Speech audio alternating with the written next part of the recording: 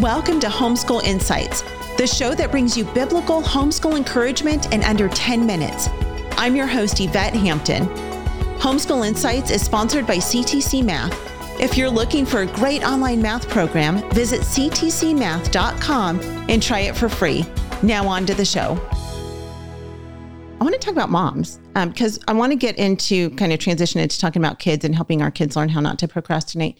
But how does it affect the homeschool mom specifically? Because we're not talking about just any mom who gets to drop their kids off at school and has, you know, a good part of the day to get things done. But for the homeschooling mom specifically, how does procrastination affect us as homeschool moms?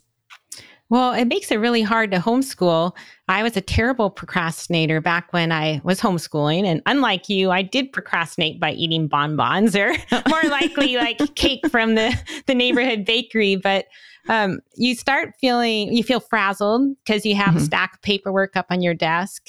You feel like you're overwhelmed, especially if you correct the kids' work. You have all those things. My biggest fear was always that I would get my kids to high school and they'd leave home not knowing how to write, because writing was one of those things I always procrastinated teaching. So it makes us just feel overwhelmed and kind of live defeated lives. It's like we just feel like we can't handle it all. And it can affect our kids, you know, depending on what we procrastinate in teaching our kids, that can affect them if we're not preparing them for everything they need to do when they leave home. Sure. Because we always feel like we're chasing something. At least that's how I feel. Like I feel like there's always something else, and there's always going to be something else that needs my attention, right? It's not like if I stop procrastinating, you know, all the things are going to go away and I'm going to complete my whole list of things that need to be done. But how do we overcome it? I mean, let's talk about why it's important to overcome procrastination first. And let's kind of just go from there. Well, I think just to overcome it for the mom, just so you can have a better life, to feel more peaceful, more joyful, maybe also so you can prioritize. Because, you know, what you were talking about, the way you procrastinate, where you do all these other things, that's somebody who knows how to work. They're a hard worker, but they just haven't prioritized. And when you're trying to do a million things in a time slot where you can only do 3 things, then we might not get the 3 most important things done. And a lot of times we don't get those done because those are the hard things. We do the easy things, the fun things. We leave the hard things until so late in the day, we have no energy to do them. So I think if you learn to stop procrastinating, you can maybe figure out what's the most important thing to do and then actually get it done. And you'll feel good. And plus you'll be doing what, you know, the things God wants you to do. Yeah. You're describing me to a T. It's so funny because my husband, Garrett, it drives him crazy. And I don't mean to drive him crazy. Garrett, as you're editing this, I do not mean to drive you crazy.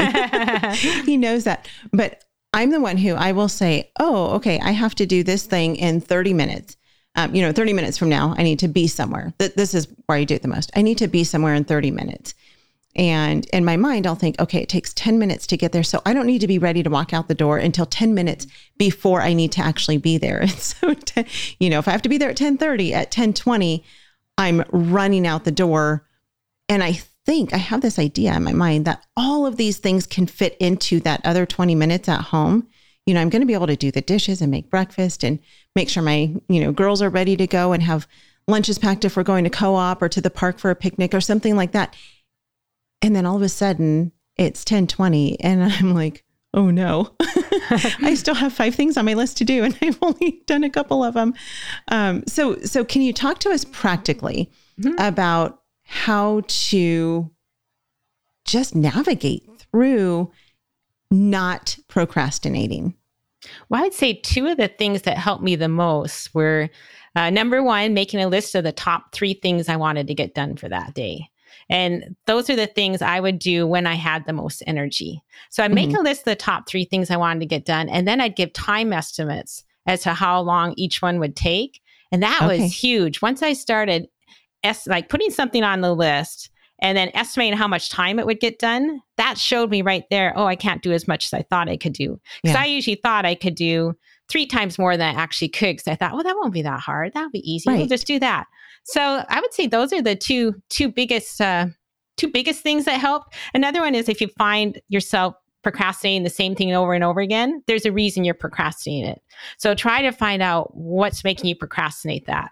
And for me, a lot of times it's like too hard. I don't know how to do it. I'm afraid of failure, different things like that. If it's too hard, you can just break it up into steps. So you break it up into 5 steps. So if I'm doing a big project now, like one that would take more than 3 hours, instead of putting that project on my list for the day, I'll put the next step on that project for the list today. So I might put like plan podcasts. That'll be on my list for the day. And I'll say it'll take 1 hour. Okay. As soon as I'm through with that 1 hour, then I put the next step on the podcast on the list for the next day. So that way I kind of keep track of it, but I'm only focused on one small spot. And then I can keep looking. As I'm working on planning the podcast, I'm like, oh, I only have an hour to do this. So I can't go off on rabbit trails. I can't start to obsess. I can't try and make it perfect because I'm kind of aware in the back of my mind, I only have an hour.